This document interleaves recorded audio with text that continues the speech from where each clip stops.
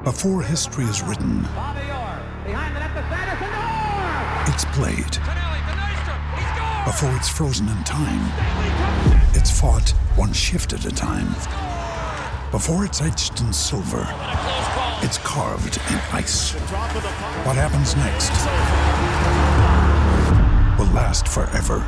The Stanley Cup Final on ABC and ESPN Plus begins Saturday. This podcast episode is brought to you by Coors Light. These days, everything is go, go, go. It's nonstop hustle all the time. Work, friends, family, expect you to be on 24/7. Well, sometimes you just need to reach for a Coors Light because it's made to chill. Coors Light is cold lagered, cold filtered, and cold packaged. It's as crisp and refreshing as the Colorado Rockies. It is literally made to chill. Coors Light is the one I choose when I need to unwind. So when you want to hit reset, reach for the beer that's made to chill. Get Coors Light in the new look delivered straight to your door with Drizzly or Instacart. Celebrate responsibly. Coors Brewing Company, Golden, Colorado.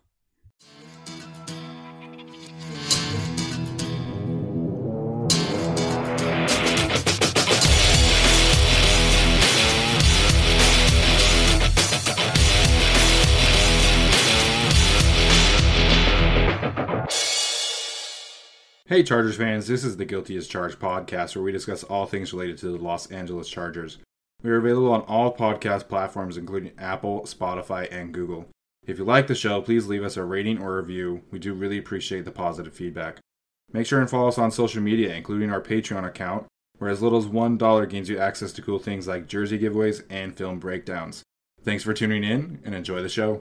Hey Chargers fans, welcome into another episode of the Guilty as Charged podcast. My name is Steven, and with me as always is my co-host Jason. How are you doing today? I'm doing pretty good, Steven. I've had a pretty enjoyable day. Nothing really going on though, so just another day in the Central Valley, man. Yeah, we're about to hit another heat wave here in a minute, so we gotta do some things to stay cool. But we do have a very fun episode for you guys today. We're going to touch on the news that has come out over the last couple of days about, Hard Knocks and, of course, the Colin Kaepernick news.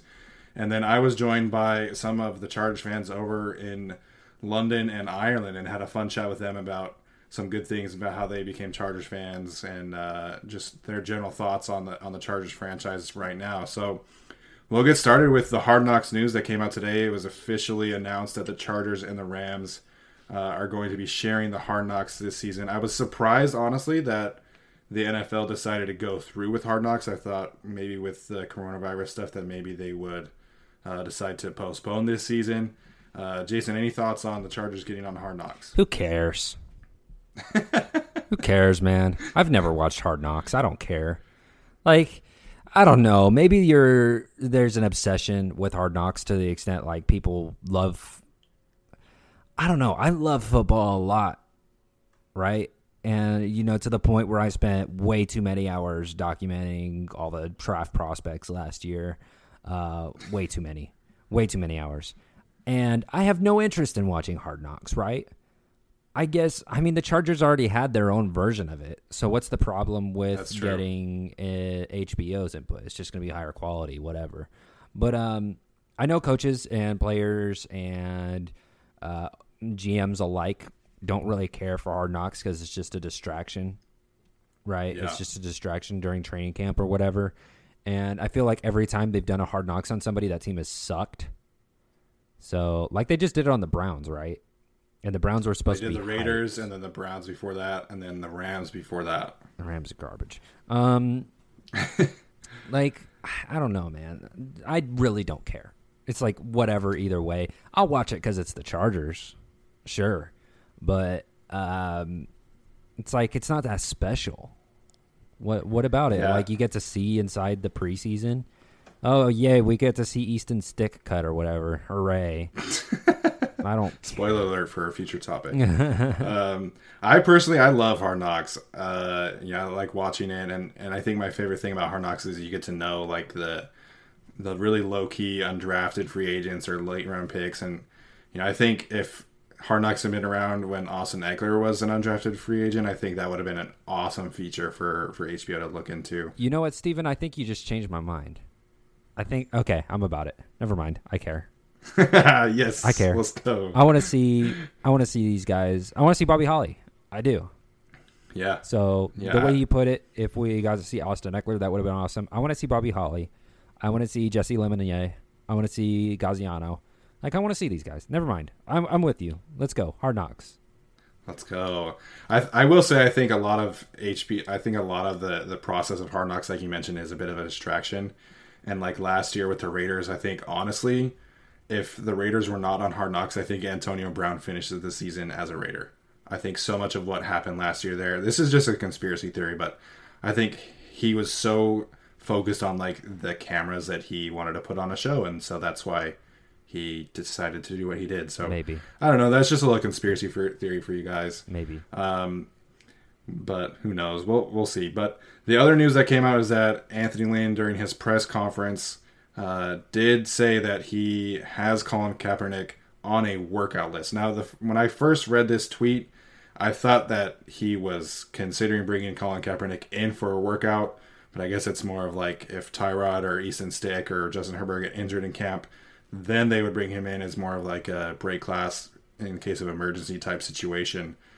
Jason, any thoughts on bringing Colin Kaepernick in for a workout and that whole situation? Who cares? Going back to that. So cynical today. You know what it is? It's just flowery bullcrap. Yeah. It really is. And I'm sorry. Maybe people out there are really excited for it. I was personally excited for it when I thought they were 100% bringing him for a workout for 3 reasons. I'll eliminate the third reason. Let's just go with 2 reasons. Reason number 1, I think he'd be a great backup quarterback. 100%. I still think he would be an okay starting quarterback. Like, at the very least, I think he would be okay. And that's like, there's no harm in that. The only reason I say okay at this point, and maybe not even okay, maybe worse, is because he hasn't played in a while. And, we haven't really seen a quarterback that comes in after 4 years of being on a hiatus and then play. I don't think that's ever happened that I know of. Maybe. Obviously you have like Matt Hasselbeck, who didn't play for forever and then all of a sudden reappeared on the Colts or whatever.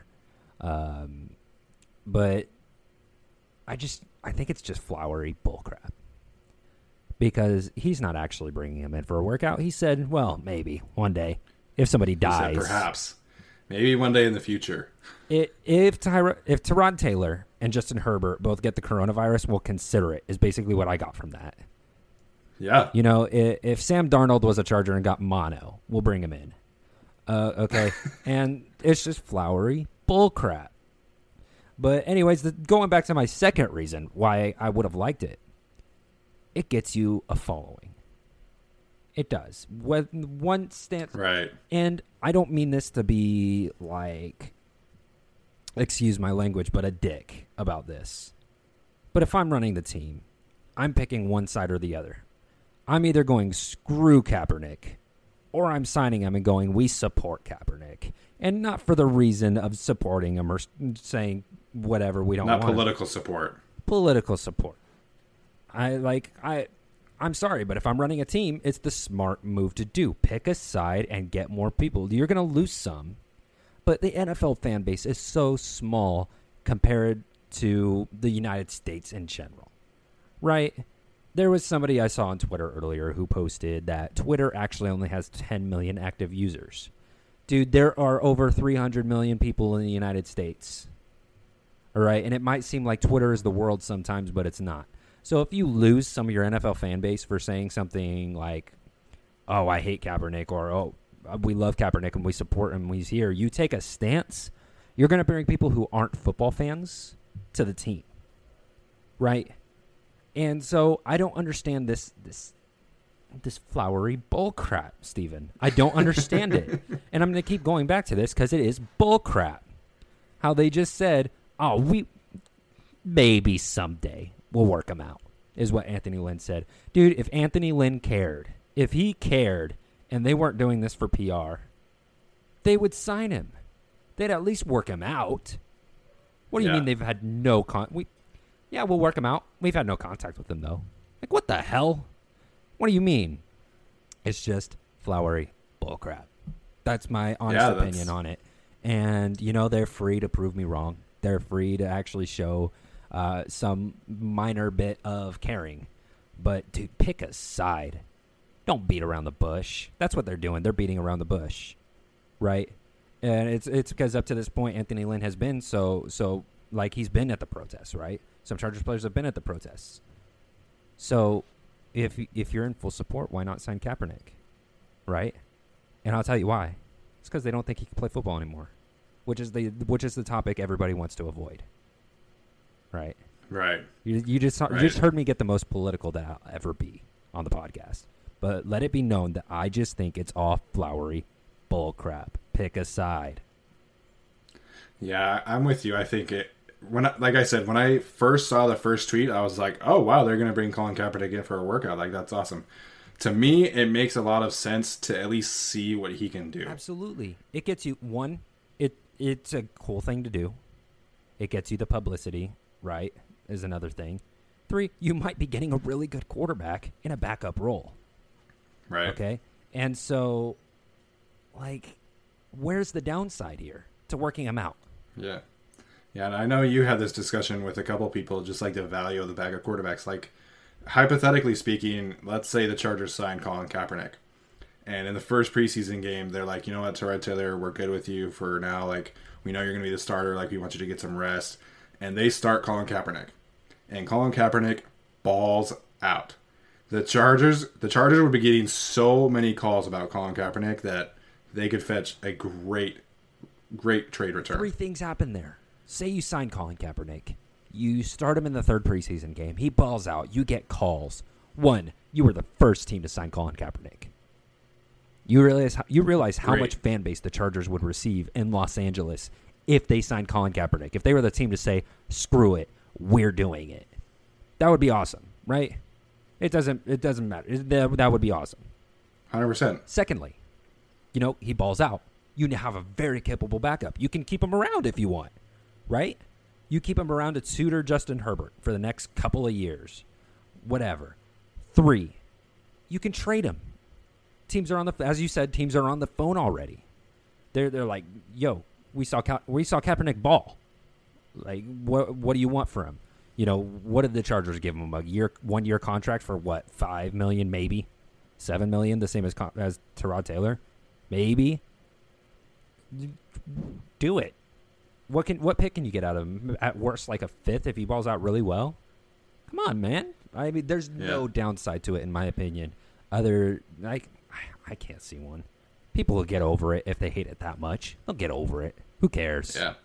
And to your point, like, I think obviously there are a lot of people in Los Angeles that like football that maybe they haven't, sat down and really chosen the Rams or Chargers. But if the Chargers signed Colin Kaepernick, that would sway a large portion of the city who are undecided fans in their favor. Right. And so for me, like, worst case scenario is you bring him in for a workout and he's just not that good anymore. He's rusty because he hasn't played football in 4 years. Right. And that's fine.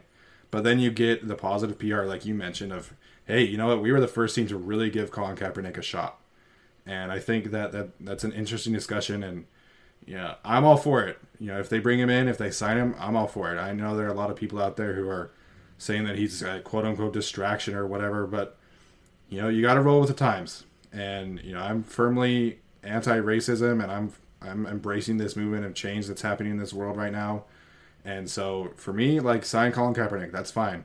I can't imagine that he's going to demand a big contract. I mean, maybe he would, but he hasn't played football in 4 years. So, like, I think if he wants to play football, if he's serious about it, and the Chargers were the only ones offering him a contract, I have to assume that he would take that. Right. Even if it's a $3 or $4 million deal. Like, at the end of the day, if he loves football and still wants to play and still wants to pursue his career, then he's going to do whatever he has to do to make it happen. Absolutely. So, that's...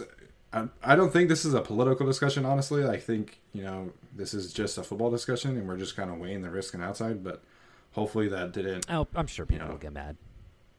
Yeah, continuing my trend, who cares? Today's the day of who cares. Today is the day. Moving on to that kind of elephant in the room in talking about Colin Kaepernick is, if they sign Colin Kaepernick, like, what happens with the beloved fan favorite Easton Stick? Well, it's obvious. He moves to safety. right? Which, yeah, apparently people don't know this, but we've said this a couple of times, but the team had him taking reps at safety after Adrian Phillips went down. Yeah. And so to me, like, if you think there's any kind of chance that this guy is a franchise quarterback, you're not playing him at safety. Here's the thing. Like, it's not happening. There was never that chance.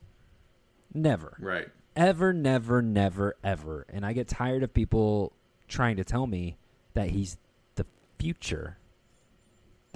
Or the future Chargers backup or whatever. Just did take Justin Herbert at 6. I hope we all realize this. You don't... I love it. 2021 headline, Easton Stick versus Justin Herbert. Who wins? I love it. Let's get there. Print it now. But I don't understand. I just don't. No. I know people were like, oh, he was the guy who took over for Carson Wentz in North Dakota State. Like, that's fine. Finished what Wentz started and took him to a championship or whatever. Like, that's fine. To me, what has made most sense in terms of Easton Stick's future is to use him as a gadget player. 100%. If you get anything out of him, right? Now, I'm a little bit more understanding of he is a developmental backup. And right. Daniel Popper has mentioned this so many times. He was never drafted to start. He may not have even been drafted with the expectation of a backup. But if you see, and I'm a firm believer in this, these are my words at this point on, not Daniel Popper's. I am a firm believer that you have a quarterback you like in a draft, you take him. 100%. Right. I don't care if Tom Brady is your quarterback. I don't care if it's Peyton Manning. I don't care if it's prime Michael Vick. I don't care who it is. I don't care if you have Patrick Mahomes on your team right now. If you have a quarterback that you like, that you see upside in the mid-rounds, even in the early rounds, if you think he is a franchise guy, you think he has the it factor, you think he is the guy, right? You see Easton Stick or a Gardner Minshew, somebody you think is the guy. You draft him, right? The Jaguars, and everybody forgets this, they gave Nick Foles a quarterback contract that was like, you're our franchise guy. Yeah. Right? It was huge money.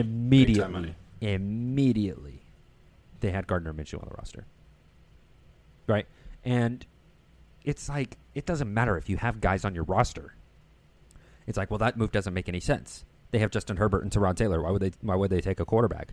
They have Easton Stick on the roster. Why would they want Kaepernick? Listen, if you have a quarterback that you feel good about, you think he can be it, you take him. And not to start him, not for the reason you think, not because you want to make it a camp battle between Justin Herbert and Trey Lance or whatever, or not because you want Jordan Love to be the quarterback over Aaron Rodgers, not because you think he can replace Aaron Rodgers right now. But what if, right? What if that guy becomes it? Okay? Gives you leverage. What if Aaron Rodgers wants top money? And you're just like, we got Jordan Love right here on a rookie deal. Right. You want an extension? You're not going to ask for an extension. We got Jordan Love here. You're just going to wait out your contract and leave. And then we have a guy we believe in, right? And even more than that, they have trade bait. Not so much in the first round when you take Jordan Love at pick 31 or whatever they took him at. Not quite there. I think it was not 31. I think it was like 27 or something. But I think it was 27. But you get what I mean. Like, you then have a guy that you could trade in the future. You have a guy with, like, trade ammo. You have a guy who can push your starter. You have a guy that is an extra brain in the locker room, in the meeting room. You have a guy that can be your future if things don't work out in negotiations. There is no point, because there is so much value in taking a quarterback. There's so much value there. If you have a question on whether or not this player has valuable, turn the page and look at your quarterbacks on the board. And if you have one that you think he's even maybe an it guy, then you get an it factor, you take him. Because there's no better value on the football field at all. And that value will show in the future, whether he's playing, whether he's in the locker room, or whether he's being traded. Yeah, absolutely. I'm 100% with you there. And I think, everybody's going to point to the Patriots in this kind of example because they've made such a killing out of trading guys like Jimmy Garoppolo and Jacoby Brissett and things like that. Brian Hoyer's been traded a couple times for them.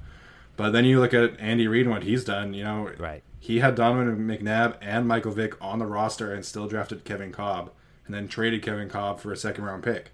So if you're in the it takes a certain franchise and a certain coach and longevity to be able to do these kind of things. We're seeing this with Doug Peterson in Philadelphia right now as he drafted Jalen Hurts. If you're a team that can really develop quarterbacks, then why not do it every couple of years? And, worse, if push comes to shove, then you can just trade these guys away and get some good value for them. So I think those are excellent points, and I think this is kind of something that I wish the Chargers had done more often with Philip Rivers, is because, they're sure Geno Smith is fine and Kellen Clemens is fine. Like, those are good, capable backups, but I think there's something to show for, hey, we drafted this guy in the 6th round, we're developing him, this is happening. And the Steelers have done this pretty well under Big Ben. They've drafted a couple of guys very frequently. They had Josh Dobbs, who they traded away to Jacksonville. So that's just something that I kind of wish the Chargers would have done more often with Philip Rivers. And, once they extend Justin Herbert, well, hopefully everything pans out and Justin Herbert develops and they give him an extension, then I think the smart move there is to draft quarterbacks every couple of years and, getting some trade value that way.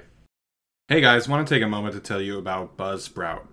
I know that if you're a podcast junkie like I am, you probably have thought about starting your own podcast before. I know that can be a little daunting, but if you have the right help, it's not that hard. And Buzzsprout is hands down the easiest and best way to launch, promote, and track your podcast. We've been using Buzzsprout since day one and could not recommend it enough. So if you're interested and you have that itch to start a podcast, make sure and follow the link in our show notes, and Buzzsprout will be able to help you and guide you along the way. Now, let's get back to the show. Steven, and we do have a special treat today. Joining me today is Andrew Caneen from Ireland, Lewis Bonds from London and the England area, and then Thomas Hurd as well. You know these guys on Twitter. And so I thought it would be fun to get the three of them together and just kind of talk some Chargers football. And the first question, I'm going to start off with Andrew. How you became a Chargers fan and what is the football scene like over there in Ireland? The football scene is pretty much like the social scene in that it kind of navigates around pubs and bars. And people generally on a Sunday over here go to a bar for a couple of beers before the week starts, and they'll watch Red Zone and then they'll watch the main game primetime together. But originally I became a Chargers fan due to a highlights package that was aired, I believe, on Channel 4, which is a British TV channel.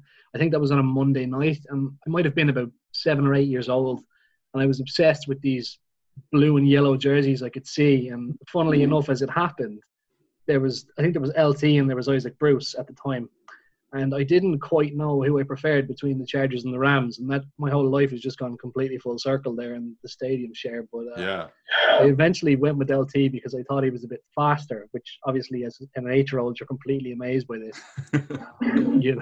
Especially when you consider the soccer players at that time probably weren't as fast as they were now either. So this was a whole new world to me. And it just kind of grew from there. I find it very hard to engage in a sport without having a team. I've never been able to just watch a sport objectively. Right. And obviously through the Chargers link, I took up the Padres as well. So I watch quite a bit of baseball now. So my time, and obviously my full-time job is in sports analytics with a company called Opta. The guy's probably known from England. So I'm doing a lot of stuff there constantly with sport. And normally in my downtime, I watch the Chargers lose by a single score.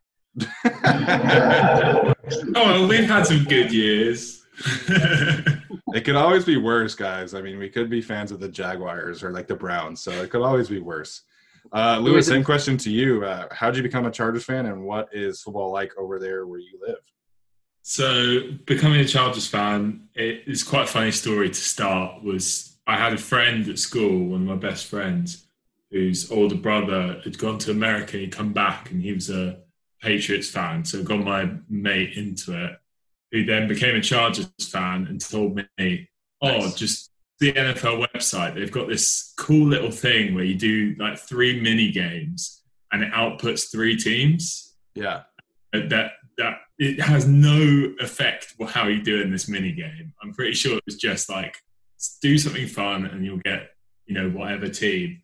I remember thinking, I'd love to be Chargers like him, so then we can, hang out and watch games together. I was like, but I'll do this anyway. I ended up getting the Chargers twice and then the Bills once. And I was like, and now I'm like, thank God. Like, I know the Chargers have some rough years, but the Bills as well. Yeah, for sure. And then with the scene over here, it's not too big, but I see it getting bigger. As I go out, even just like walking out and about, I see random people wearing, little bits of merch and stuff. There's plenty of like teams that are starting up around me. And when I went to university, it got a lot bigger. There's a lot more of a kind of social aspect of it, like everyone going down to the pub on a Sunday and watching the games. Yeah. I think fantasy is like the biggest way to kind of get people in the UK involved.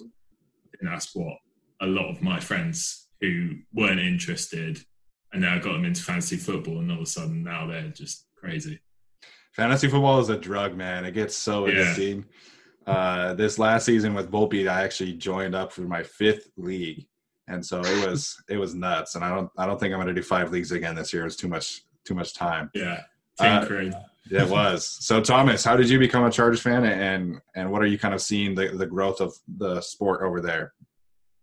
So I my first experience of NFL was the Saints-Chargers game at Wembley in 2008. Okay. I was about 11, 12 years old then. So I kind of came out of it thinking I'm going to support one of these two teams. And usually when you're that age, you go for the winner. And the winner on that day was the Saints. But for some reason, I just really like the Chargers. I don't know whether it's the uniforms or LT and Rivers and Weddle and all those guys that at that point, I kind of just sort of took the next couple of years to kind of learn the game, and the Chargers kind of stuck, really. Very cool. So what are games like over there at Wembley Stadium? And they have the other one now. What are the games like over there? Yeah, so it's still I went to quite a few of them early on. I don't go to as many of them now, but it's still weird, like sort of approaching Wembley and just seeing like every single jersey. Like, right. All 32 teams represented, which is so cool, really. Like the colours and everything, and the jerseys really stand out. But the games it's sport, isn't it? You could get a terrible game, even if you've got 2 good teams playing, and you could get a really good game, if you've got 2 bad teams playing. So recently they've been okay. The atmosphere is pretty decent at them. But they've had some whitewashes as well. I remember I think it was the Patriots beating the Rams, something like 51-7 or something like that. The crowd can get bored pretty easily at those ones. Lewis, have you been into any of the games over there recently? Yeah, so I've been to probably 6 in the past, like 4 or 5 years. I went to the Chargers-Titans game, which was the most nerve-wracking game ever. And it was too much, Well, I got so excited there because it wasn't the first time Mariota got picked off in the red zone during that game. And I was like, oh my God, we're going to go win this. And then we just started blowing it. I was like, what's going to happen now? But that was an amazing game. I saw the Eagles play as well. My brother's a massive Eagles fan. But honestly, the Wembley atmosphere is like, it is buzzing because everyone knows it's a really like special occasion, because when else can you really get to see NFL teams play? But at the same time, it is a bit sad in the sense that you don't have just like a whole load of home supporters and then a whole load of supporters. So it's not like you're not getting any atmosphere based off the teams. It's more just if it's a good game. Yeah, those games against the Titans are always stressful, unfortunately. But Philip always knew how to win. Yeah. Against them. I don't know what he had against them, but... For sure. Andrew, have you been to any games down there in London? Yeah, I went to the Titans game as well, and it was funny because we pretty much had to make a decision. Our flight back to Dublin we were on the edge of making it or not, and if the game went to overtime, we wouldn't have made it. Yeah. So I saw them going for 2, and I went, yeah, I wasn't quite sure whether I wanted that or not, because I'd have fancied us to have won the game in overtime, but I wasn't particularly sure. But here's the fun part of that season. I went to 2 games that year. I went to the Titans in Wembley, but it was in Arrowhead Stadium as well. And both of those games ended in 2-point conversions in the favor of the Chargers. So, Andrew, we got to get you to come into Los Angeles, man. We got to get that good luck rubbing off on the Chargers a little bit more often. I couldn't believe it. One of my best friends is he's a Chiefs season ticket holder for a couple of decades, and I met him obviously through work because our headquarters are based in Chicago. And he brought me over, showed me Kansas City, ate some really good barbecue, and then we went to Arrowhead. And I did not get quiet towards the end. I'll put it that way. I was fairly vocal when the pick worked and Williams is wide open. I'm kind of like, I think we have this. And the walk back to the tailgate, I think everyone was pretty quiet except me. And I think they knew somehow this guy is after traveling 7,000 miles to come to Kansas City, Missouri in winter from Ireland. So that was a pretty dramatic year for me. So I think it's safe to say that would have been your favorite game you've ever been to. I mean, yeah. Yeah. Anyone has ever been to, but yeah. Yeah. Lewis, do you have a favorite Chargers game over the years? Favorite Chargers game over the years? One that really sticks out in recent memory was that game against Pittsburgh that we won the same year as the Kansas City one. Yeah. I think it was like Derwin James Reed like showing off in that game, and then that Desmond King return. Just like I just remember the hype of all that entire season. Just felt like everything was going right, and we would go the whole way. I just remember thinking at that point, it's like, oh my god, this could actually happen. Even though so many times in the past, we've been the best offense and defense and not made playoffs. Yeah, but we've had everything against us.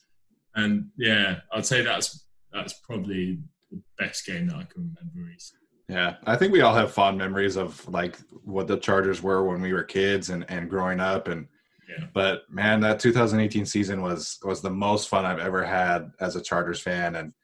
And when the bracket came out and they were like, that has to go through New England, I was like, this is the year. This is like the Chargers are going to do it. Like it's destiny. Like it's going to happen. And then unfortunately, Tom Brady and Bill Belichick just, has had to break our hearts again, like he always does. Yeah. So Thomas, do you have a favorite game from over the years? Yeah. Well, the first one that comes to mind for me is that season is the Baltimore playoff game. That was I was in a bar in London with some of the guys, and I'd had too much alcohol, and that was a great game. And also one that comes to mind is a few years ago, the Seahawks game. I think it was in San Diego still when Gates scored 3 touchdowns. Yeah, that was an awesome game. Yeah. That was a brilliant game. Yeah, we had this conversation on the podcast, and that was the one that Tyler brought up because he was there, and that was definitely a really fun game. So I do want to ask you guys, who, if you had to pick like your top 5 favorite Chargers, it doesn't have to be like the best 5. Like I'm not going to ask you to put Lance Allworth or whatever. Just like some 5 Chargers that you, for whatever reason, just really, really enjoyed rooting for.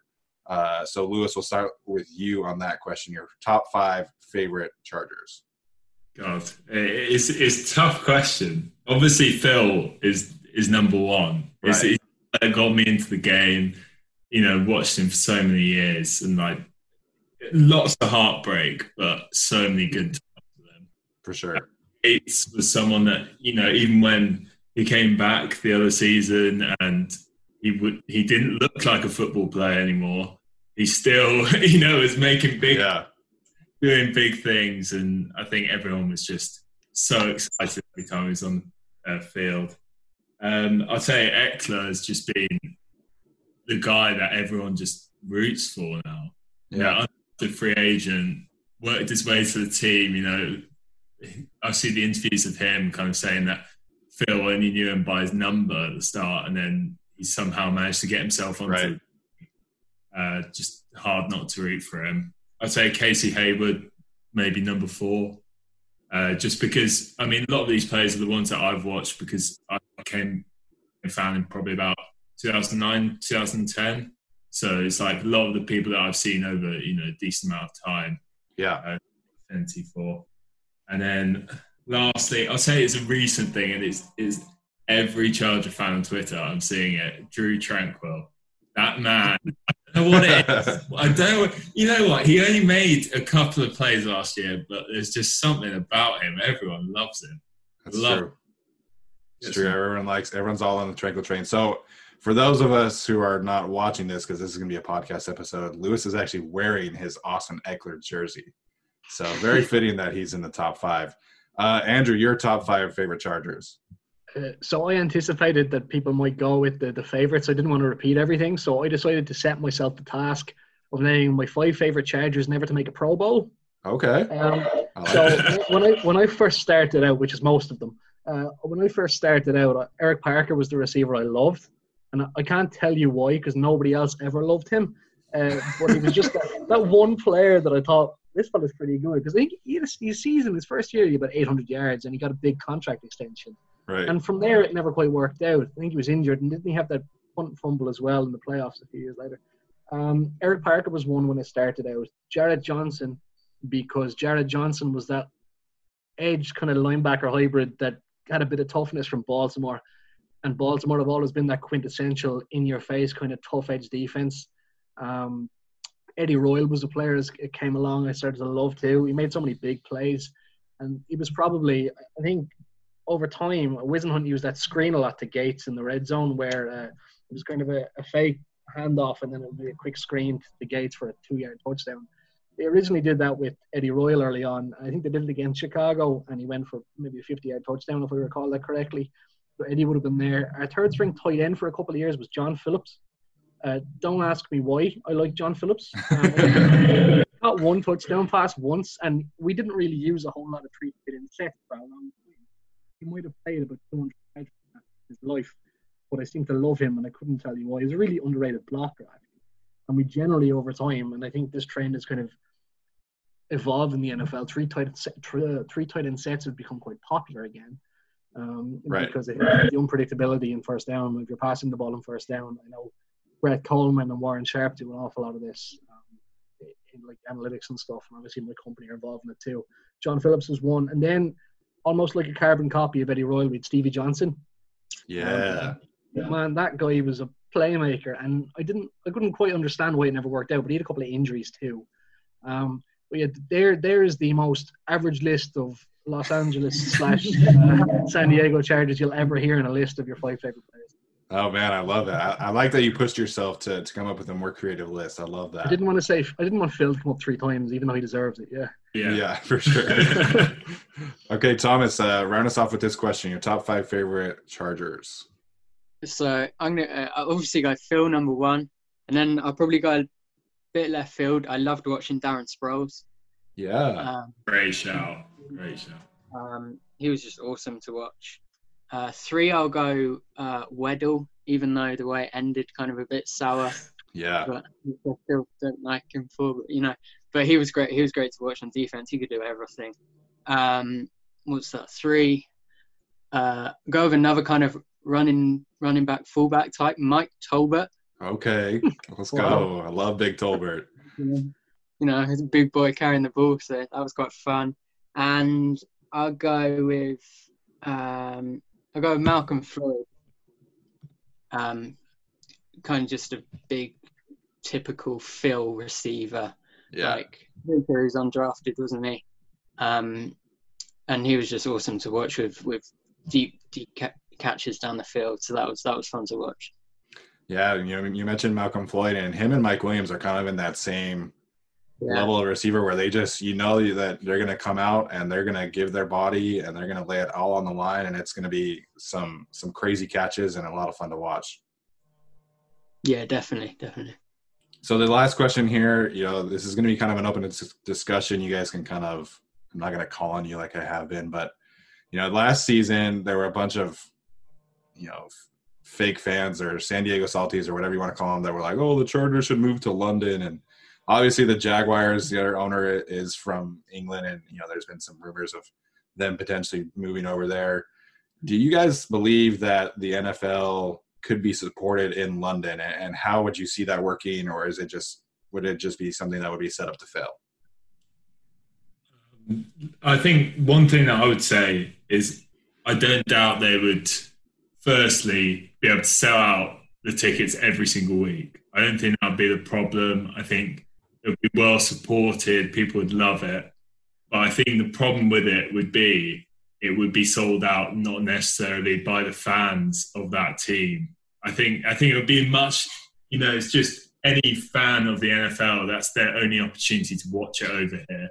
So they'll just find any way to get there. And I don't think it might not be that atmosphere. I could be completely wrong. I still think it would be sustainable, but I just think there would be that worry of it's just going to be a load of people like it currently is, just from every single team just going to watch football, which isn't a bad thing.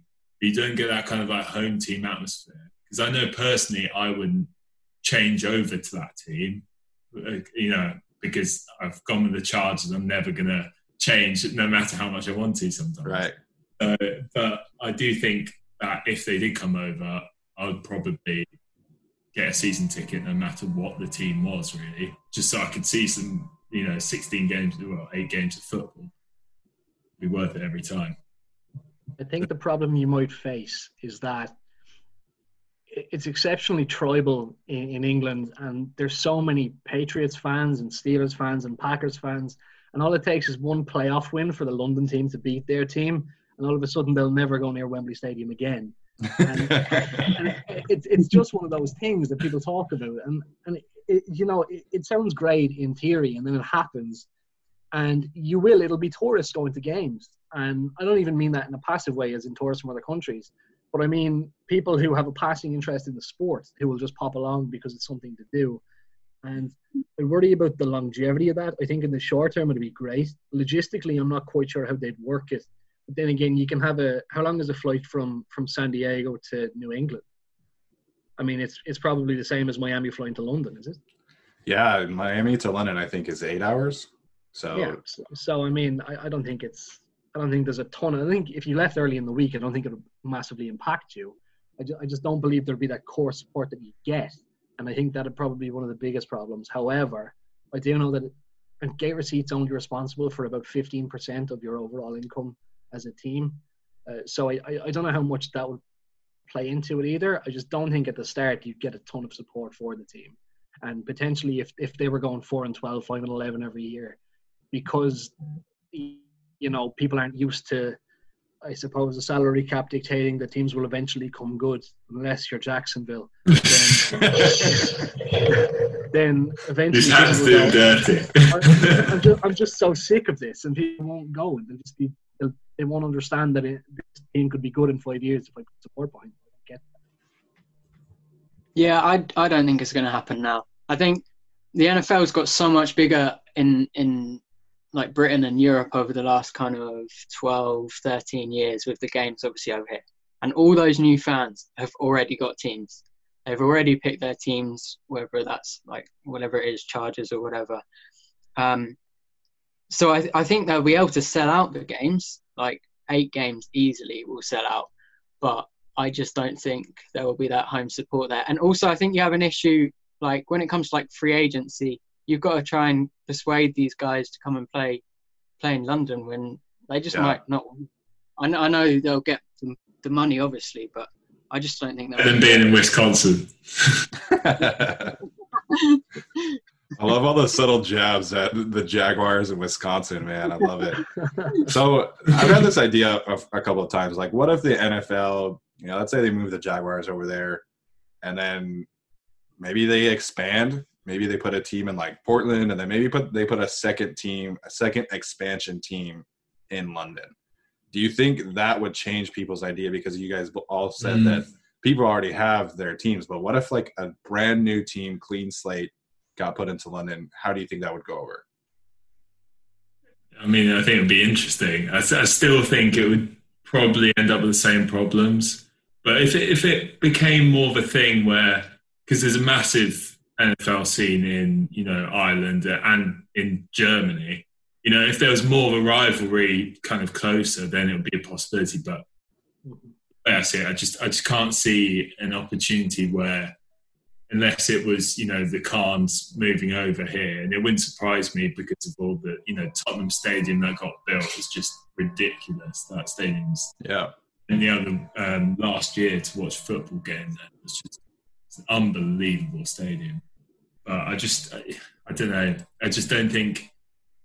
I do honestly feel is that though a lot of the people from the UK, when they choose an NFL team, they're going to choose the team that's at the top. And I've noticed that with my friends, and I don't ever let them choose the Patriots, but always find the next team to do. Like one of my friends has just become a Kansas City fan, and I was just like, I'm trying.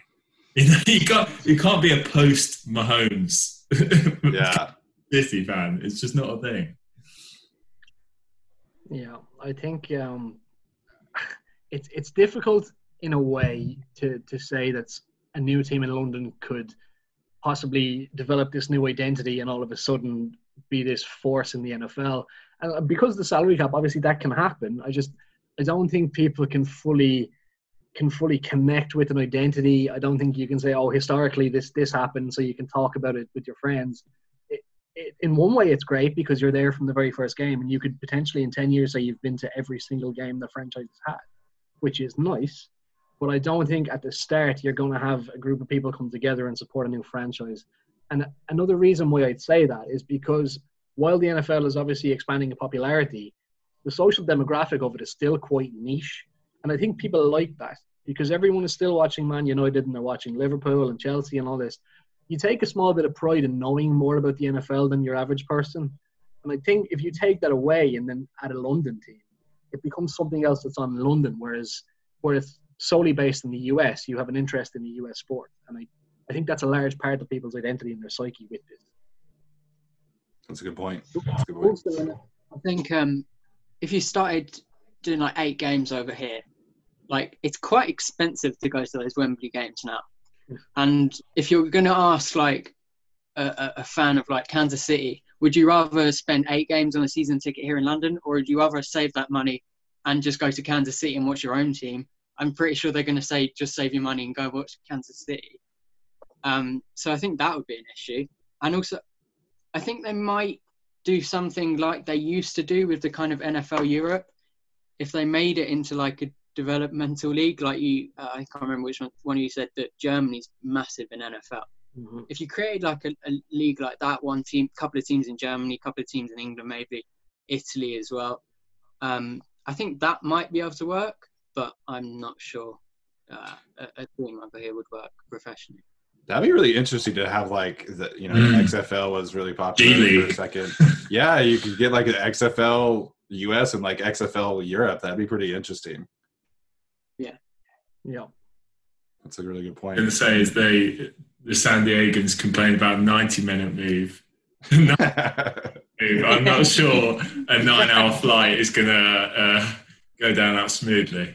Oh, and that's why I'd hate to see one of the teams get moved, just because, I really, felt bad for all the people in San Diego that I know it only moved, a bit, but it was, quite horrible how it all came about.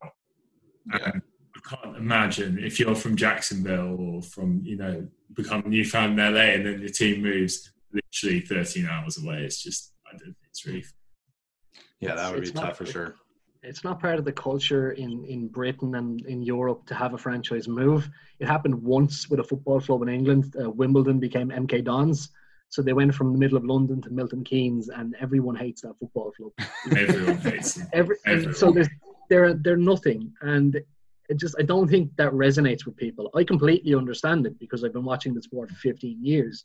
It's nearly 20 years, actually. But it just doesn't translate to the audiences over here. We don't understand it because they're community assets. And given that the NFL love to put out PR constantly about the players in the community, be able to just jump ship like that is just, it's unthinkable for people over here. So that's a good perspective. And the move, I grew up in Utah, so I didn't feel it as bad, but it definitely was just kind of weird when they were talking about, moving the stadium or then moving to LA or moving to Las Vegas was mentioned. So it was definitely a weird process. And I'm, obviously selfishly right now that I live in California, I'm excited that I only have to drive 3 hours instead of 5 to go to a game. But I do still wish that they were in San Diego with the full fan base behind them. I think it's a bit of a weird situation, but we'll kind of wrap this discussion up. This has been a lot of fun stuff. What are your guys' expectations? What are your feelings for this upcoming 2020 season? I'll go first. I don't think Herbert takes a snap. First of all, I don't see it, and I'm fine with that. It's worked for many quarterbacks in the past. If you're out of playoff contention, maybe he plays in week 17, maybe, but I don't think there's a need to do it. It's weird, and the problem with this year is because there's an awful lot of big extensions coming up and new deals that have to be negotiated. It feels like this year, if you had a quarterback in place, would be the year to throw everything at it. But unfortunately, you've got a rookie and you've got, for less of a bridge quarterback who may prove us all wrong and lead us to 13-3 in a Super Bowl. But until that happens, it doesn't look like a situation where you can go and win one now. And everything from a front office perspective actually ties us up to thinking this is a year you can run it, but you can't. If I could go back and say my favorite Charger of all time is actually probably Tom Telesco. But this year is strange. It depends on what Gus Bradley does and how much he changes from playing cover 3 every single snap. And if he decides to go into more cover 2 looks, some more man and more blitz packages, then great, because not everyone is just throwing a 5-yard out again. Yeah. And it becomes less predictable. I think if we do that, we're guaranteed to win 8 games because the schedule again is relatively soft. And from there, it's down to Tyrod and the turnovers. And this is why I like Tyrod, because he doesn't throw them. Yeah, I think it's really difficult to predict this year because the Chargers go to a lot of tough places. So they go to Kansas, obviously. They go to Vegas, will be a tough place to go. Denver, they have to go to New Orleans. And if no fans are allowed in the stadium, those games become easier. You then suddenly don't have to go to the Dome with how many people there are in that stadium cheering against you, which I think will help the Chargers if there are no fans or limited fans in the stadium.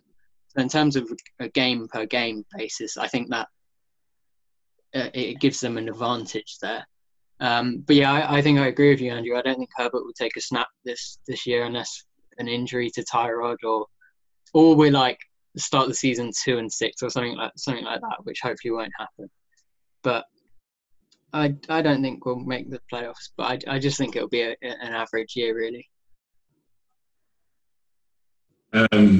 What I would say is I'm excited because I think we've had the best off season I've ever seen us have in terms of the line, D-line. I mean, I think Linval Joseph has got to be one of the most underrated signings. It's just completely under the radar. I haven't seen any analyst talk about him or anything. That difference, that upgrade. I mean, Justin Jones is great, but that upgrade at that level and just the depth that we've got now there is just going to improve our defense so much. And, in the back, we're all good. We always have been.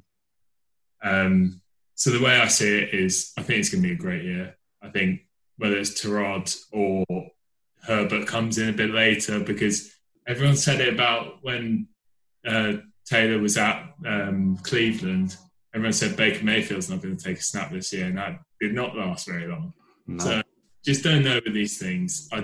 Personally, I remember watching before we drafted Herbert, and initially I was really, against it from what I'd seen. I hadn't seen that much, but I just assumed, it wasn't good. But then I really sat down and watched his tape, compared it to the others. And to be honest, I think, he's got the potential to be a superstar. It depends how, our coaches deal with him. There's so many factors, but it wouldn't surprise me to see him on the field this year. But I think even if it is Taylor the whole way, I think we're making playoffs, and I'm all in. I'm ready for us to show what we can do. At the end of the day, we've got more receivers. I'm really interested to see what Joe Reed and KJ Hill bring. We haven't had that third receiver in so long. A healthy Hunter Henry, good O-line. I just can't complain. I want us to go all the way. Whether it's Taylor or Herbert, I don't care. There we go. This was a great discussion, and I'm personally pretty excited about this season, and I'm hoping for the best. I actually haven't thought of that point that Thomas brought up of, no fans potentially being an advantage for the Chargers because of the road situation is pretty tough this year. So I thank you guys so much. This has been a great discussion. Hopefully our listeners are really enjoying this episode that we'll put out. Just where can Chargers fans follow you guys?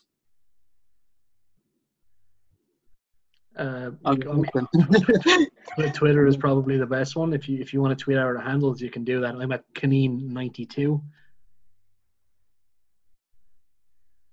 Okay, Thomas. My Twitter handle is Chargers_UK. Also, we have a Facebook group, which is this is a bad plug. I think it's called UK Chargers Fan Group. But everyone's welcome in that. So there's a good bunch of guys in there. So awesome. You can get me on Twitter at British Bolt, where you'll see lots of potentially bad opinions, but some good. There we go. All right, guys. Thank you so much. Have a great rest of your day. Stay safe and stay healthy. Thanks for having us. You too. When you need mealtime inspiration, it's worth shopping Kroger, where you'll find over 30,000 mouth-watering choices that excite your inner foodie. And no matter what tasty choice you make, you'll enjoy our everyday low prices, plus extra ways to save, like digital coupons worth over $600 each week. You can also save up to $1 off per gallon at the pump with fuel points. More savings and more inspiring flavors make shopping Kroger worth it every time. Kroger, fresh for everyone. Fuel restrictions apply.